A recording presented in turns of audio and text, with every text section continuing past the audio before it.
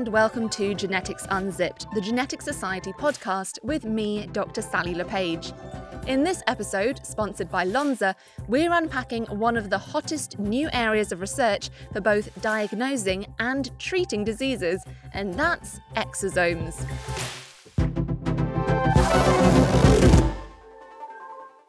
Before we go any further, we'd like to thank our sponsor for this episode, which is Lonza, a global manufacturing partner to the pharma, biotech and nutrition industries. They work with companies around the world to develop manufacturing processes that enable them to turn bright ideas in the lab into viable treatments for patients. And one of the exciting areas they're working in right now is exosomes, which have been hailed as one of the rising stars in the world of therapeutics. Lonza leverages their knowledge in cell cultures, viral manufacturing and exosome characterization technologies to provide a complete path for exosome manufacturing. But first, what are exosomes? Where do they come from and what do they do? Dr. Kat Arney investigates. To put it simply, exosomes are tiny biological bags of stuff produced by cells that can travel around the body. They're one member of a much larger family of extracellular vesicles, a blanket term encompassing a wide variety of bags with various components, sizes and functions. More specifically, exosomes are firmly in the category of nanoparticles, measuring an average of 100 nanometers in diameter, making them 1/100th of the diameter of a typical human cell and about 40 times the diameter of a strand of DNA. So, pretty small. So small, in fact, that they were overlooked for many years. They were dismissed as little more than biological dust sprinkled from blood clotting structures known as platelets when they were first spotted more than 50 years ago. Exosomes were formally named and recognised in the early 1980s, when researchers noticed that maturing red blood cells shed little packets of unwanted molecules. Back then, it was thought that exosomes were some kind of garbage disposal system, enabling cells to pack up and discard unwanted stuff. Fast forward another decade or so to the mid-90s, and it starts to become clear that there might be more to exosomes than meets the eye, when researchers found that exosomes were involved in presenting proteins to immune cells to help them train up our immune responses. Over the next few years, researchers start to discover more about exosomes. They're shown to contain a mixture of the same kinds of things that you'd find in a regular cell: DNA, RNA, proteins, fats, and other chemicals, all wrapped up in the same kind of membrane that surrounds our cells, known as a lipid bilayer. They're produced within cells from complex structures called multivesicular bodies, and eventually get popped out of the cell to go off around the body, where they can be taken up by other cells. You can imagine them almost like a sample from inside the cell, wrapped up neatly in a biological mailbag and posted out into the world of the body. Then came the real breakthrough, when scientists discovered that not only were exosomes packed with messenger RNA, the recipes encoded by our genes, these messages could be translated by recipient cells to make proteins. A bit like sending a favourite recipe through the post to a friend so they can make it too. It also turned out that exosomes contain various small RNAs, which help to switch genes off, raising the exciting possibility that they may be controlling gene activity in the cells that take them up. Since then, the field of exosome research has boomed as the power of these little particles in cell communication becomes clearer. One particularly exciting area is in cancer research, as it looks like exosomes sent out by cancer cells can prepare the ground for seeding secondary metastatic tumours in other parts of the body.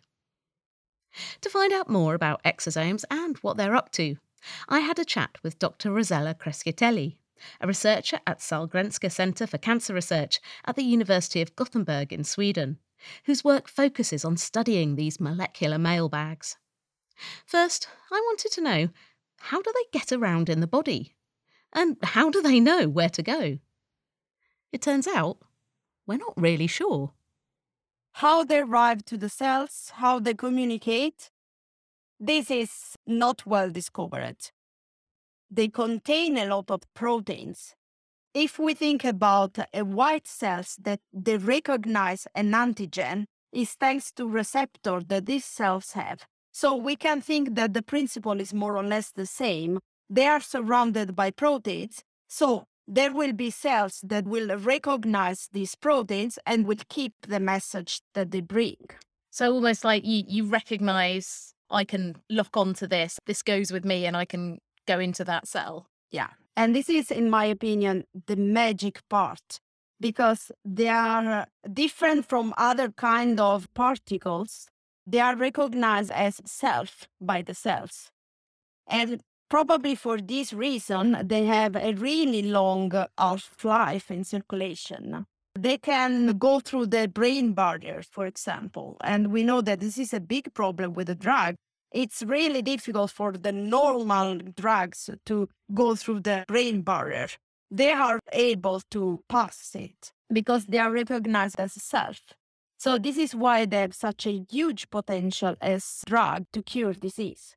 But I guess then we need to work out, well, how do we harness that? How do we work out how to target an exosome, not only with the cargo that you want, but to go where you want? So Yeah. I guess that is the big challenge now. Yeah, I mean, there are a lot of challenges, to be honest. The potential is huge. I focus all my research on the very basic question in exosome field, in extracellular vesicles field. One of the really, really basic thing is how many type of extracellular vesicles are in circulation. We know that there are a lot, still we don't know how many. And the big question is how we can distinguish them. The key point is to find a marker that is able to distinguish an extracellular vesicle released by a specific kind of cells from another one. For example, cancer cells. When we will arrive at that point, and to be honest, we are quite close to that, we will be able to fish out exactly those vesicles and use them as biomarkers of disease, or to load them with drugs and use them as a sort of shuttle. But in my opinion, this is the really key point, to find markers that is able to distinguish them. Exosomes are produced naturally by many different cell types in the body. They were originally found in blood clotting structures to help the blood coagulate and stop a bleed. But exosomes also play a big role in cancer communication and help a tumour become metastatic and spread around the body. So, can we say whether exosomes are goodies or baddies? I posed this question to Rosella. Yeah, I mean, who can say this? If you think about cancer, yeah, I mean, they are bad in a sense, but nothing is good or bad in biology. As everything, the body can use one thing in a good way. I mean, for coagulation, we know that they are useful because without proper coagulation, we die basically because we lose a lot of blood. But when the cells became cancer cells, they release exosomes. We know that they help the cells to become metastatic. So it's good and bad. In principle, they are good, but if it starts to be cancer cells, everything will be bad then. I guess it is like any communication system, like email or Twitter. Like you can have good tweets and you can have bad tweets, and good emails and bad emails. Exactly. It's exactly like this. But as everything, in my opinion, in biology, we are smart enough to use them in a good way. We can use what is the good point of them. I mean that they are natural, so we don't have to manipulate them so much. We can use what they are able to do. We can use them if we load the drug that we want to share in the circulation, we want to spread out. What do you think is still the biggest mystery about exosomes? What really are you curious to find out? Yeah, to know why they are so smart, how they can arrive exactly in that point to that cells and translate the message that they want exactly to that cells and not to the other one. In principle, it's easy. I mean, as I told you before, they contain proteins, they are recognized by the cells. Yes, but why they arrive just to that cells and not to another one? I bet you can't wait to find out. That was Kat Arney speaking with Rossella Crescitelli from the University of Gothenburg in Sweden.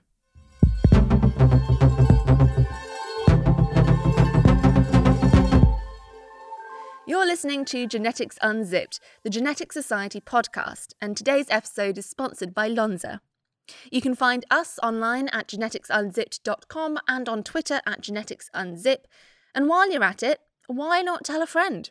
That way, more people can discover and enjoy the show, and you get to show off your excellent taste in podcasts to all your friends. So far, we've learned that exosomes are tiny packets of information produced by cells and released into the bloodstream that allow cells from different parts of the body to communicate with one another. Each individual exosome contains a little bit of the cell's cytoplasm wrapped up in a specially labelled bit of membrane that provide the directions for where the exosome should go and which cells in the body should absorb it. It's a nifty bit of biological engineering. It's a natural postal system for the body. This has brought many researchers to the same question. Can we take what we know about how exosomes naturally behave and use it to either diagnose diseases from a simple blood test or to even treat diseases by creating a highly sophisticated method for delivering drugs? To find out more, I spoke with Dr. Doug Williams, the president and CEO of Kodiak Biosciences. Kodiak is a pharmaceutical company focusing on using exosomes to treat diseases, whose exosome manufacturing facility was recently acquired by Lonza. I asked Doug, what was it about exosomes that got him interested enough to start a company? The company got started really to focus on trying to take these naturally occurring small particles that cells release that they use to communicate with each other, and to figure out a way to harness that system to use it as a drug delivery vehicle. So how can we take a naturally occurring, naturally evolved system in the body that's used for cells to talk to each other and figure out a way to put the messages inside those exosomes and get them delivered to where we want them? It's essentially like a postal system. They're putting things in envelopes and sending them off to different parts of the body where the cell themselves can't move. How did someone think, I know I can hijack this system and use it to either diagnose or treat disease? Well, the diagnosis part is actually probably a little better established. What people have come to realize over many, many years now is that the contents of the exosome, both on the surface but also inside, is almost a reflection of the cellular state at the moment that the exosomes get released. They capture a little bit of cytoplasm and nucleic acid, and as they're gobbling up the intracellular contents, that sort of tips off what's going on inside the cell. So you mentioned it can reflect the state of that parent cell. What sort of things can you tell about the cell just by looking at the exosome? One is in cancer diagnosis, right? Because there's nucleic acids that get packaged up inside the exosomes. The idea that you can sequence the nucleic acid inside the exosome and find mutated oncogenes, for instance, and some of the other bad actors that are associated with cancer. Is the cancer cell deliberately putting those nucleic acids into the exosome to spread them? Or is it just a byproduct of there are so many of them floating around in the cytoplasm, some of them happen to have got bundled up at the same time? Yeah, I think in this case, it's an accidental incorporation of cellular contents, sort of an accidental packaging and release into the bloodstream. And it makes it a very easy way to detect and identify these mutated transcripts. The other application I've seen that's particularly interesting, I think, is in Alzheimer's disease. Probably a decade or more now ago, it was discovered that a protein called tau, which is one of the proteins that aggregates in the brain in Alzheimer's patients, that you could pick that up in the blood of patients much earlier than the time at which they developed signs and symptoms of Alzheimer's. And as a patient, what is it like to have this diagnosis using exosomes. So how would we have diagnosed it before we had exosome therapy? And then what does it look like now we can, presumably, especially if you're looking at things in the brain, it's better than having a needle stuck in your brain? Is that the alternative? I think that's probably a true statement. The alternative probably would be to sample your cerebrospinal fluid, which is also pretty invasive and something that not a lot of people are going to sign up for. So taking a blood sample is sort of no big deal. Isolating the exosomes is actually fairly straightforward. And now that we've got the tools to be able to do, very sensitive sequencing, both at the protein and the nucleic acid level, it's actually quite straightforward from a diagnostic perspective. That's incredible. How long does it take to do one of these diagnoses in the lab? Depends on the assay you're using, but from the time the sample comes, it can be done in a day. Wow, that is incredible. And presumably it's only getting faster and cheaper, as with everything in genetics. That's true. That's true. Now, moving on to the treatment side of things, because this is really where your company is focusing on. And as you were saying, the therapeutic side has been around for a while. So the therapeutics, you described how you're able to use these cell communication packages. How does that work? The trick was to be able to find a way to molecularly manipulate what gets incorporated into the exosome. And we discovered two proteins which exosomes have on their surface that had never before been reported as part of the biosynthetic process for exosomes. And they turned out to be pretty abundant. So we are now able to use those two proteins as scaffolds, essentially, to display things very precisely. And what sort of things are communicated by the surface? Because in my head, following this letter analogy, it's just telling the exosome where to go and when to be absorbed by its recipient. Is there more to it than that? There's a lot more to it. I think the proteins on the surface of the exosome control everything from which cell type they're going to go to and be taken up by, to some of the proteins can actually signal the target cell directly. So it calls ahead of time of being delivered. Yeah. Hey, I'm here, sort of thing. There's also proteins that seem to control the rate of uptake across the membrane. And then what happens once these particles get inside a cell to allow them to unpackage their contents. So I'm imagining the outside is really the drug delivery side, whereas the inside is the actual drug that you want. It's a little more complicated than that. So in some cases, the conversation takes place outside the cell. And then in the case of things like nucleic acids or other molecules, it's more common for those to be inside the exosome because they want to cross the membrane and get unpackaged inside the cell where the target for those molecules actually resides. Yeah, and this is all so much more refined than just putting the drug directly in the bloodstream and having it floating around with no messenger system at all. Well, there's a fundamental concept in drug development called the therapeutic index, which is the desire to get more of your drug where you want it and less of your drug to those places that cause toxicity.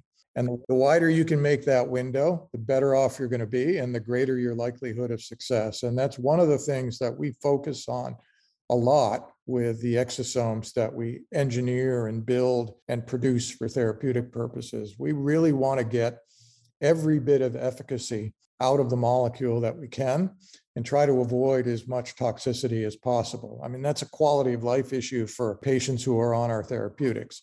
Yeah, I mean, we've mentioned cancer already, but thinking of something like chemotherapy, which famously takes such a toll on the body. Yes. So where are these therapeutics? Are they just in the lab, in research stages? Are any of them being used? Like, can you give me a rundown of what sort of diseases we're already treating and what sort are in the pipeline? Sure. So we're actually, I think, the first company to take engineered exosomes into the clinic.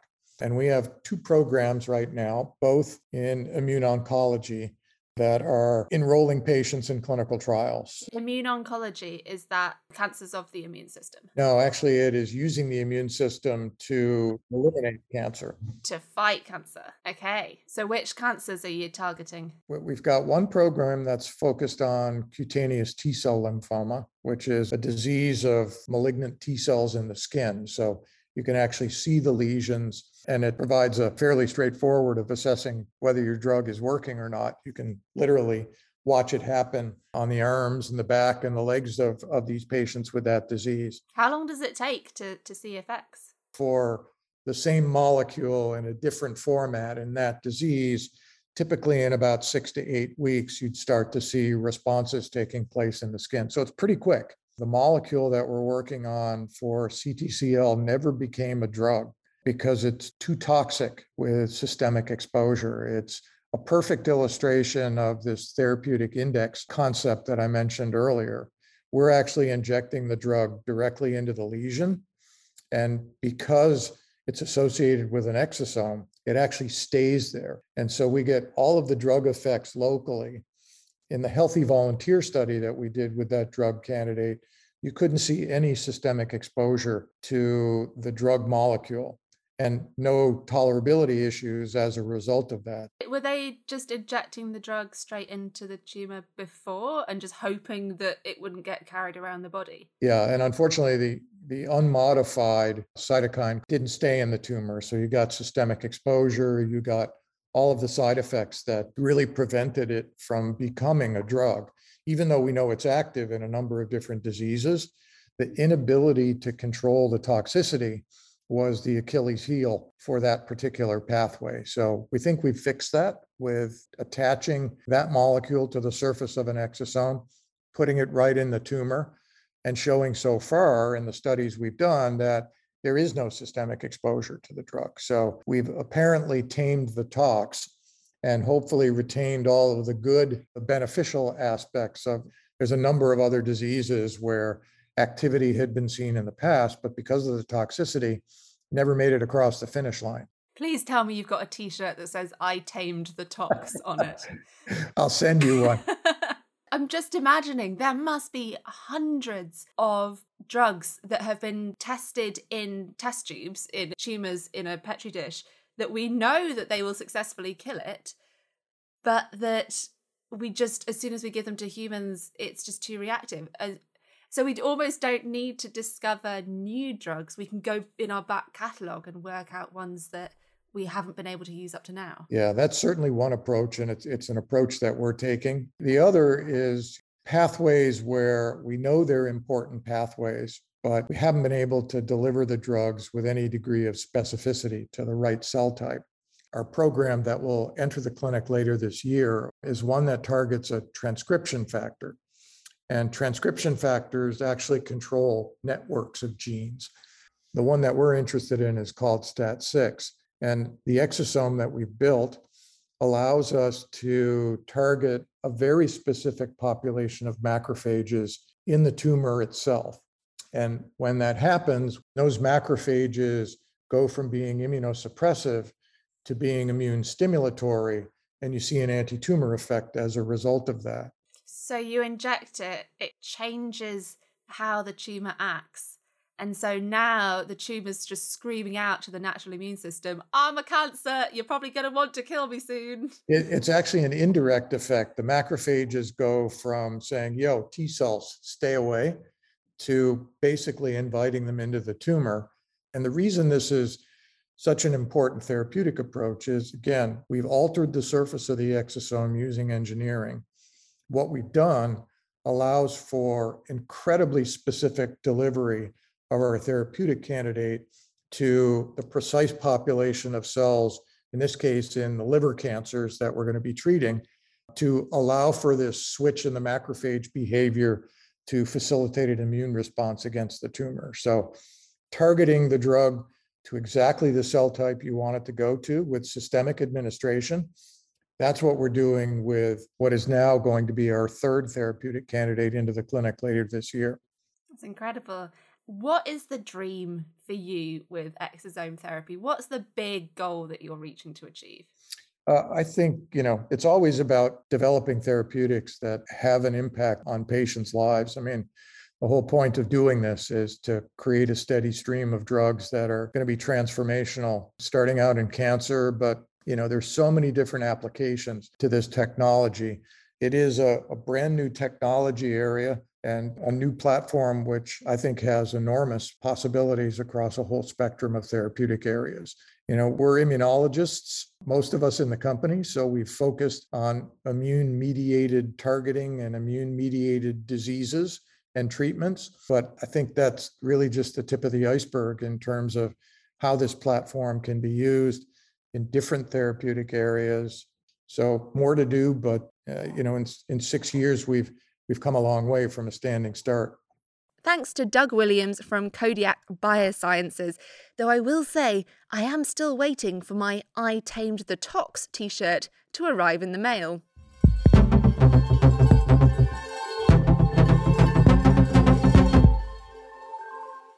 It's all very well and good knowing the basic science behind how we can use exosomes to deliver drugs only to the places we want to target, but somebody has to make those exosomes before they can be injected into a patient. That's where Davide Zocco comes in. Davide is head of exosome development at Lonza, and that means that he's responsible for taking everything we've learned about exosomes and turning that research into an efficient manufacturing process. I sat down with him to find out more about that process. So I'm imagining you've got this flask of all of these cells floating around in solution. Presumably you're keeping it at about 37 degrees, nice, lots of nutrients. They're all producing these little tiny exosomes. How do you separate out the exosomes from the rest of the ingredients in the flask once they've been made?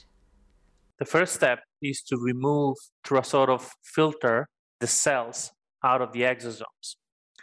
But that is not enough. You need to further purify the exosomes, removing all the cell debris, all the junk coming from dying cells, the DNA, and so on and so forth. So you need to apply multiple steps, which include technologies like chromatographies, to make sure that you are only purifying the exosomes and not the impurities. And all of these steps presumably put a great deal of stress and wear and tear on whatever's in that solution. How stable are these exosomes?